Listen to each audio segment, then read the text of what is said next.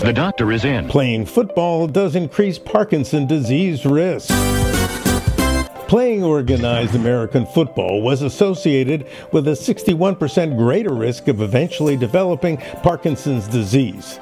Neurologic disease investigators at Boston University's Chronic Traumatic Encephalopathy and Alzheimer's Disease Research Centers surveyed 1,875 men for diagnoses of Parkinson's and tabulated their participation in football or other sports, looking at duration, level, and age at first play. Now, of the group, 85% were diagnosed with Parkinson's, and 39% played football for a mean duration of 4.4 years. Now, any play increased the odds of Parkinson's by 61%. Longer duration of play increased the risk by 12%, but a higher level of play, that is more professional, increased the odds nearly threefold. Now, BU neurologists were the first to recognize CTE, that is chronic traumatic encephalopathy, in professional football players.